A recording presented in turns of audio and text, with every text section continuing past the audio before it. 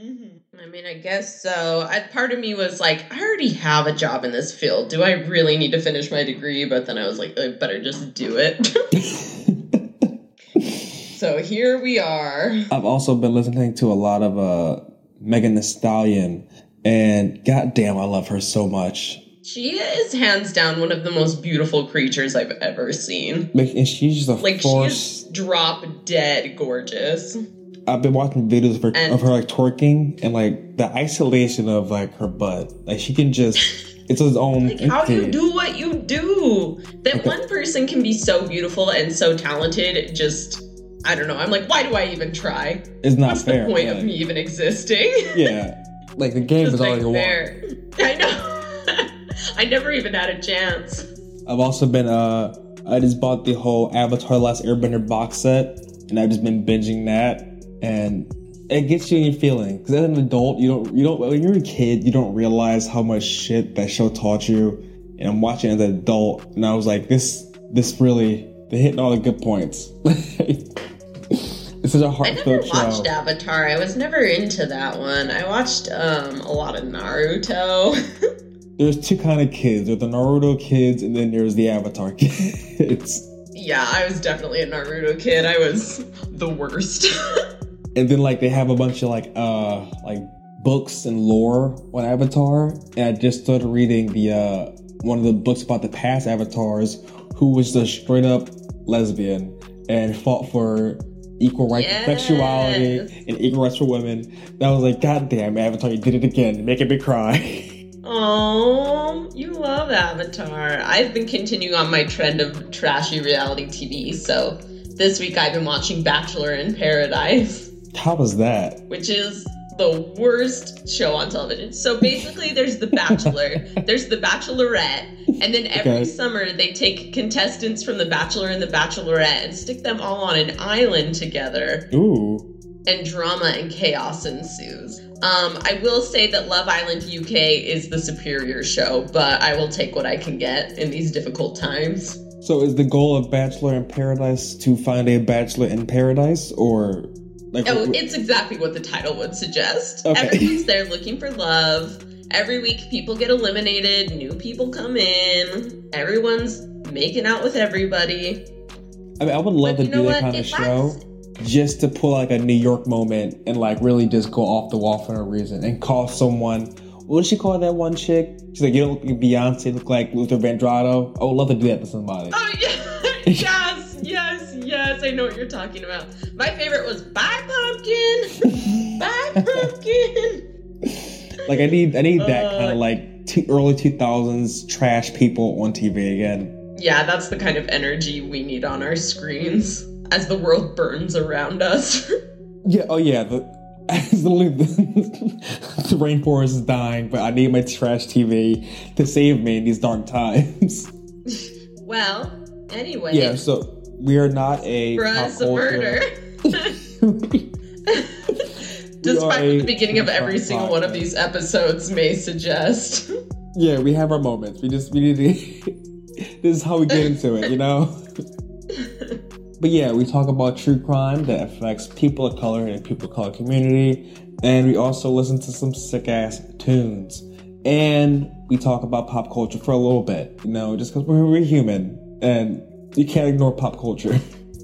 There's two things in this world that fascinate me. It is true crime and trashy television. And that's all anybody needs to know about me. And that's what makes you unique and beautiful.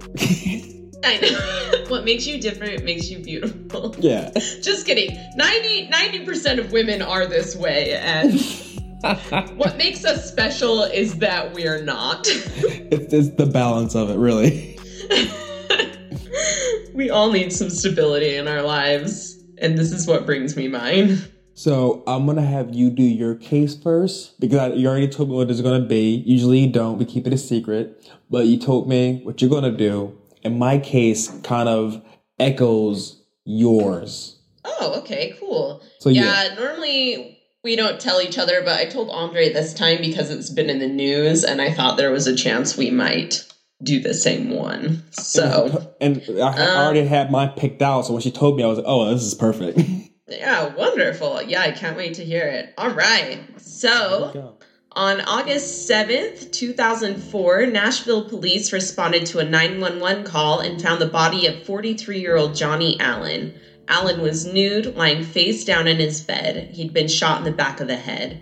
In the early morning hours of August 8th, police found Allen's white pickup truck in a parking lot and arrested 16-year-old Cyntoia Brown in connection with the shooting. At the time, she was staying in a nearby hotel with a man she referred to as Cutthroat. Brown had taken Allen's wallet and some of his guns. She waived her Miranda rights and told investigators that Allen had solicited her for sex on August 6th and driven her to his home where he showed her his guns and became violent. She feared for her life and shot him with the .40 caliber handgun she had in her purse, killing him in self-defense. Prosecutors argued that Brown's real motive was robbery, and despite her age, she was charged as an adult with first-degree felony murder and aggravated robbery. She was sentenced to 2 concurrent life sentences.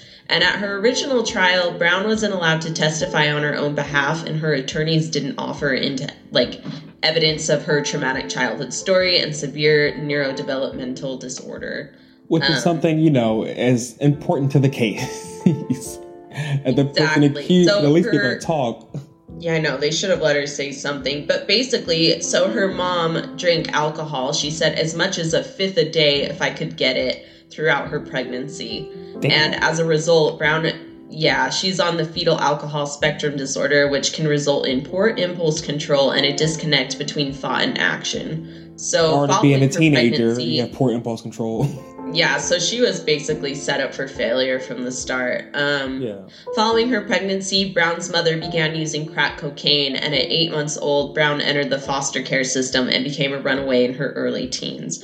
She experienced numerous rapes and assaults during that time, and in 2004, at the age of 16, Cyntoia had again begun living with this 24-year-old man, Cutthroat, after being homeless for some time. No, is that his Christian name? I know. Is that the name on your birth certificate? What a beautiful name for a baby boy. Yeah, you just set them up for failure. Like naming your kid Scar. Yeah. His path was decided for him.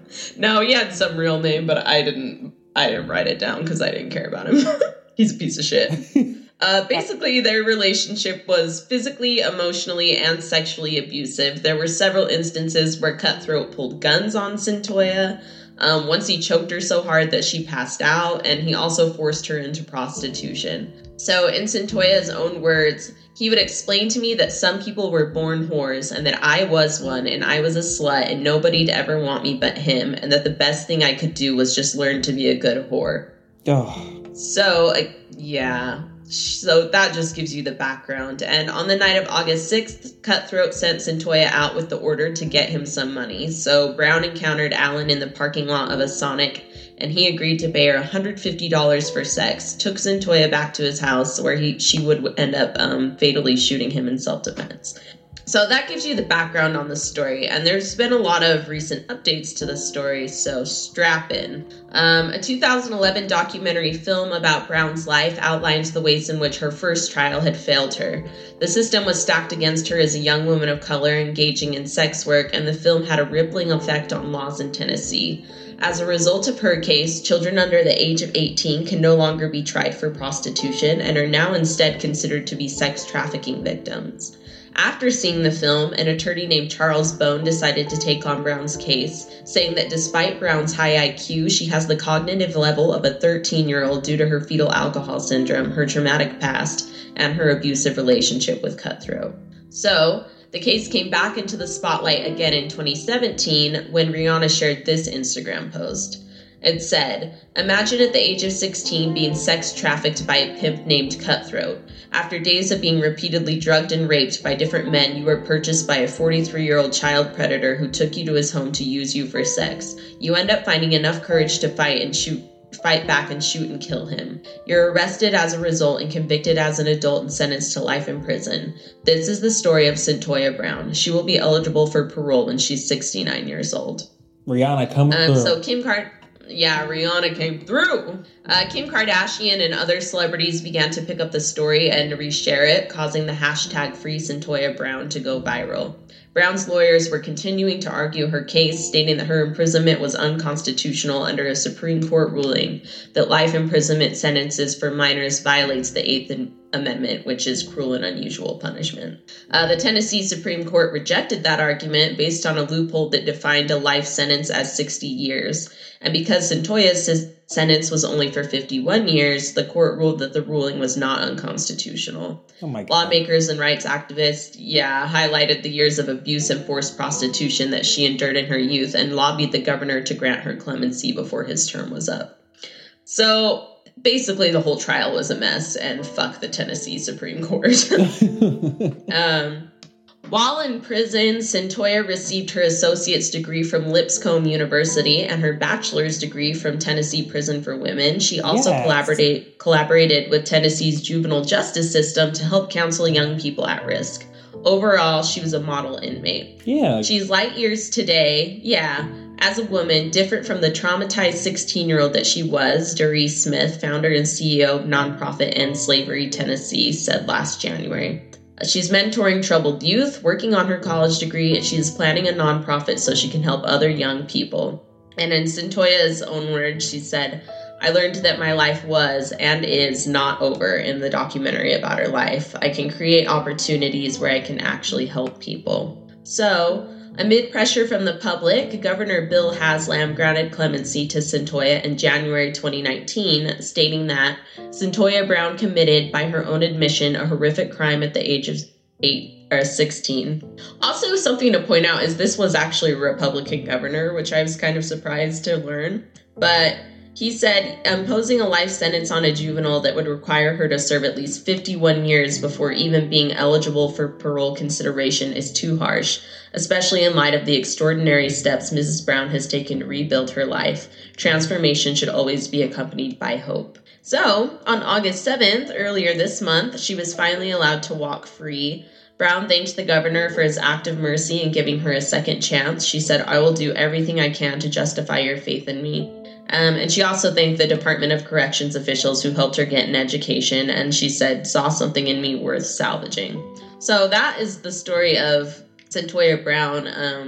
God it just shows you kind of how flawed the justice system is. Like, this girl endured so much, and they just couldn't get a break. Throw her away. Yeah, lock her up and throw away the key. So, but it also just shows you how resilient a woman can be, because she went through all of that and she's coming out of this with a whole new outlook on life, wanting to help people herself, and she didn't stop fighting. Someone could have easily just kind of given up on themselves and the world, and she kept persevering like shit. Yeah, no, absolutely. That, all of that would have broken me. The fact that this woman is even still standing is astounding. But so I was really happy to see that story back in the news. I kind of had remembered them granting her clemency, but waiting to see when she was actually going to get out. So This was just a few weeks ago, and I hope that she does great things. Yeah, I'm excited to see what she does. She's a force. She's a force to be reckoned with, and I feel like she's going to make some real change out here. Yeah, I think it's going to be a cool journey to watch. But anyways, that is the story of Cyntoia Brown. All right, and on that note, we're going to take a little break.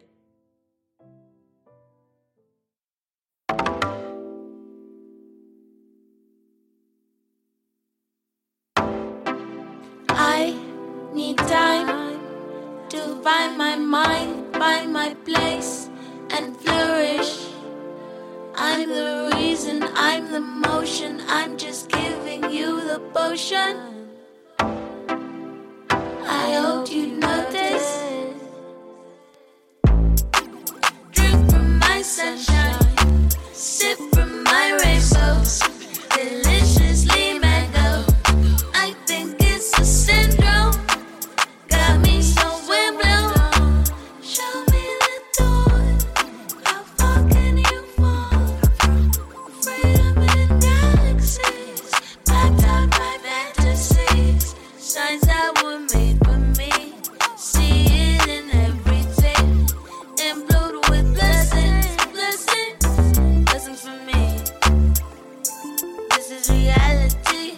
I'm living my dreams. I'm just living my dream. Just want the best.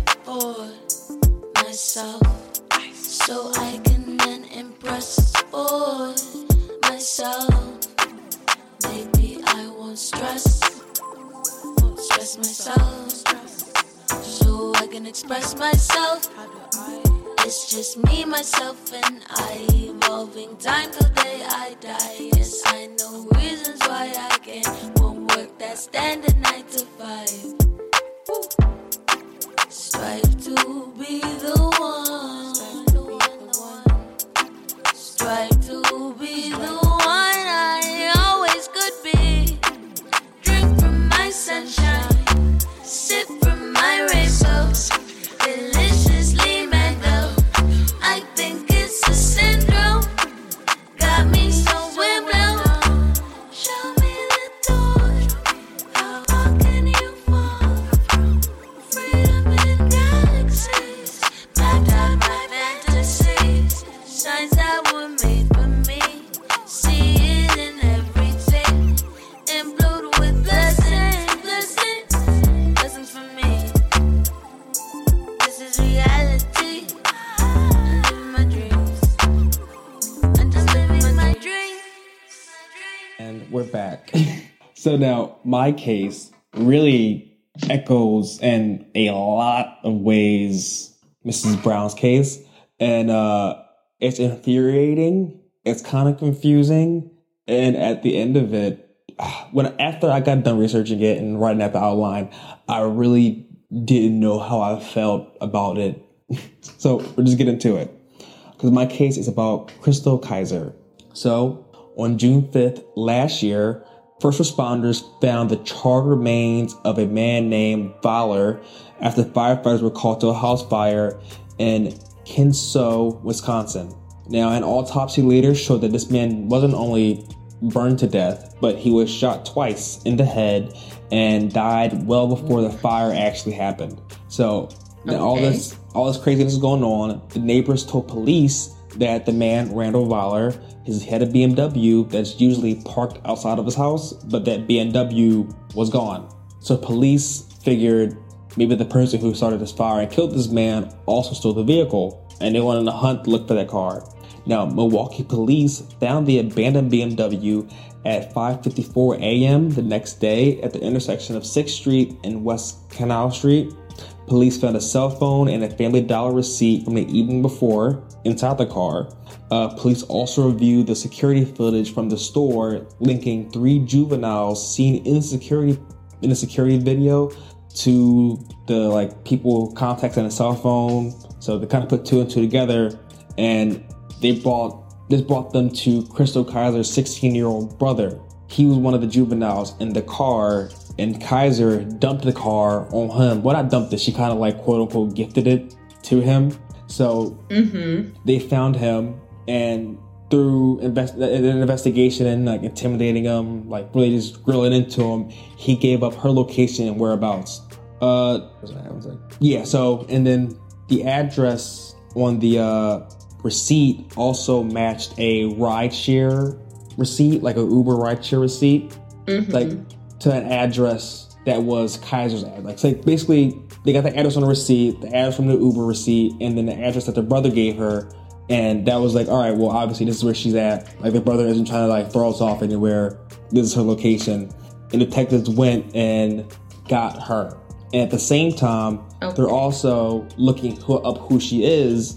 And the detective linked her previous mugshot to her Facebook page to get a positive identification on the person. So they're all right, this is the girl because she has a history, and here's a mugshot, here's her on Facebook. And as they're looking at her Facebook, they see that she's posted a bunch of shit. But she posted she posted a selfie 5 hours before the estimated killing of Randall Valor happened. And the geotag of that selfie was in the same location. So just remember all that, because it's going to come back into play. So 3 days go by as they're kind of building a lot of evidence against her before they actually make their arrest. Kizer posted a live video on Facebook of herself holding a handgun with ammo, saying that she had given her brother a new BMW and saying that she wasn't, quote unquote, afraid to kill again. And then she also shared... Oh my God. Yeah. And then she also shared a article that the local police posted about the fire and the shooting on her wall. So truly, we don't have a criminal mastermind on our hands. Not at all. She's really doing the most here. Yeah, she's she's doing the most. So police, of course, they're all watching this and they're putting A and B together and say, you know what, we got enough to go on for this arrest. Police arrested Kaiser the following day at her boyfriend's house. Detectives interviewed Kaiser's boyfriend, who was a 21-year-old man. By the way, she's 16 herself, who told police that he had purchased her a handgun for protection because Kaiser told her that she was tired of dudes touching on her and she wanted to protect herself. Oh, on June 5th. So he illegally purchased her a handgun? Can you even own a handgun when you're 16? I feel like that's a no-no. Well, it was his gun at 21, so I think he purchased it under his name but then gifted it to her. So yeah, illegally she had a gun.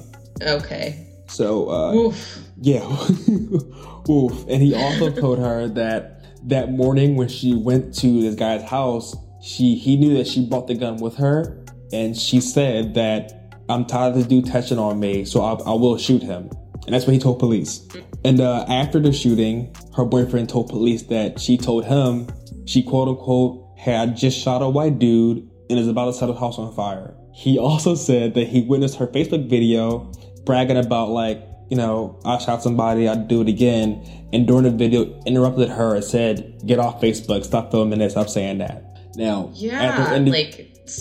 girl, stop. Someone in this story has maybe a little not much, but a tiny bit of sense.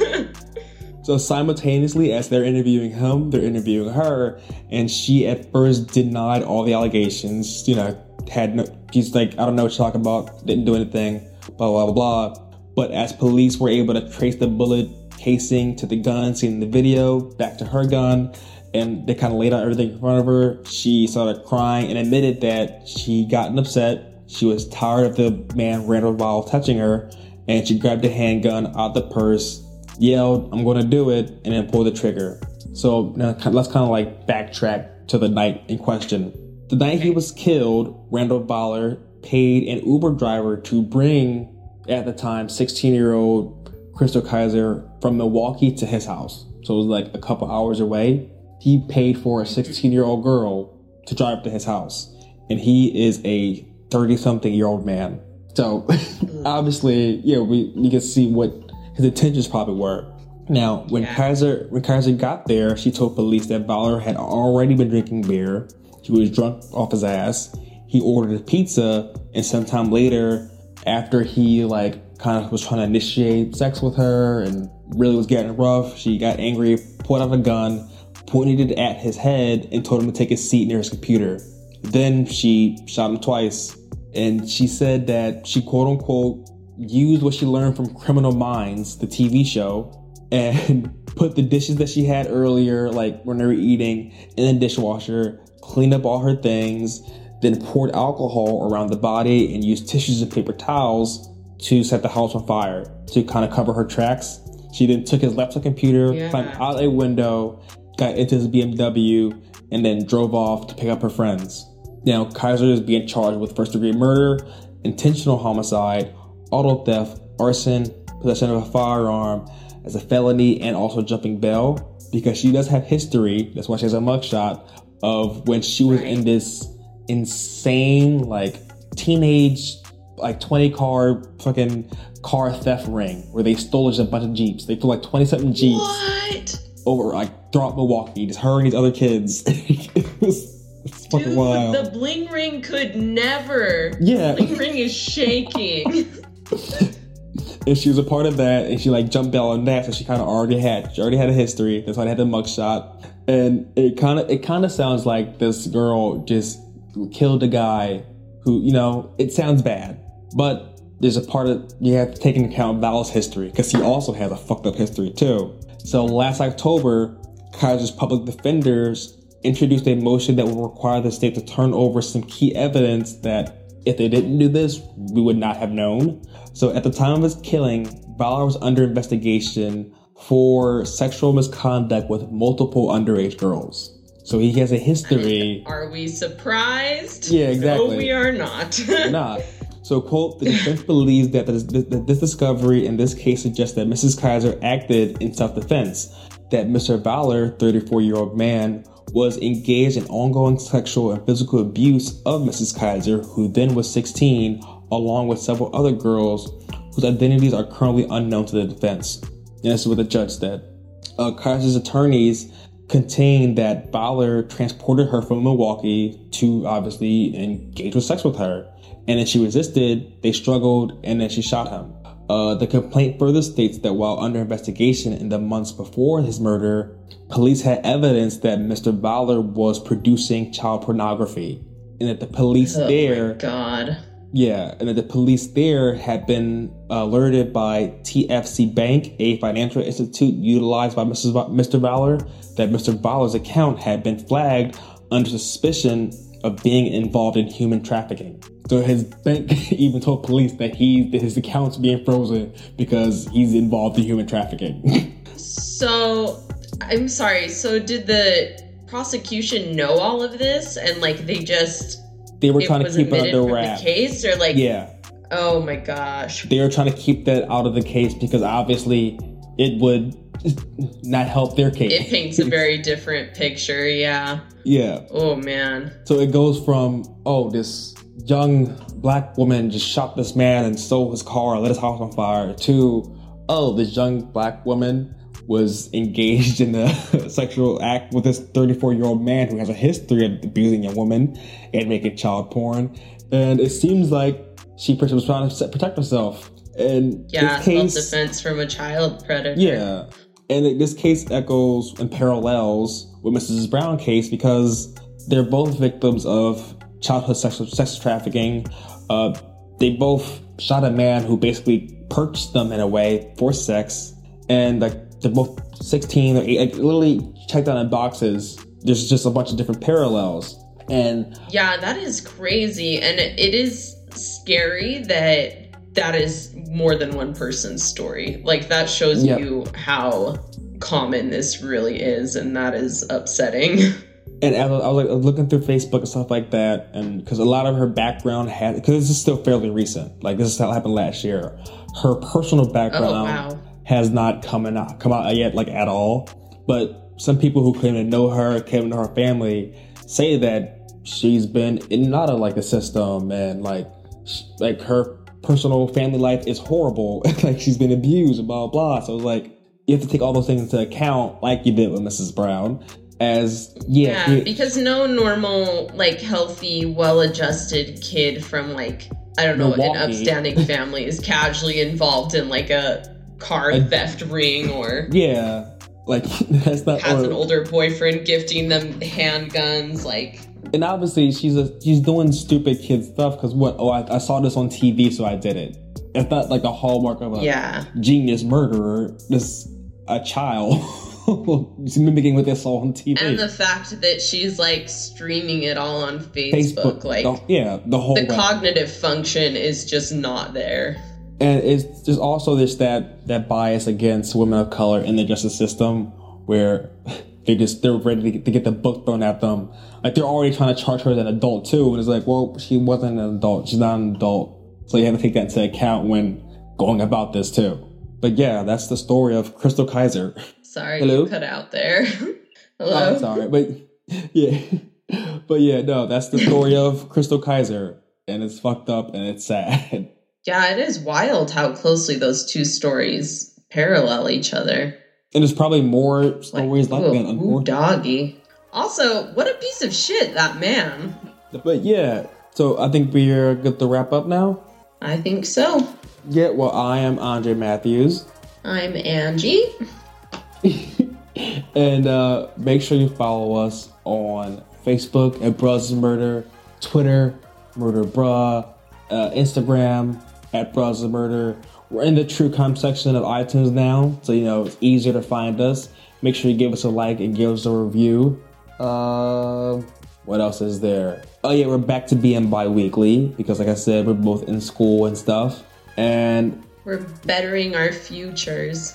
Yeah, we're bettering our futures because it's hot nerd fall coming up. So, thought 'em. And yeah, I think that's it for me. Love you. Bye. Bye.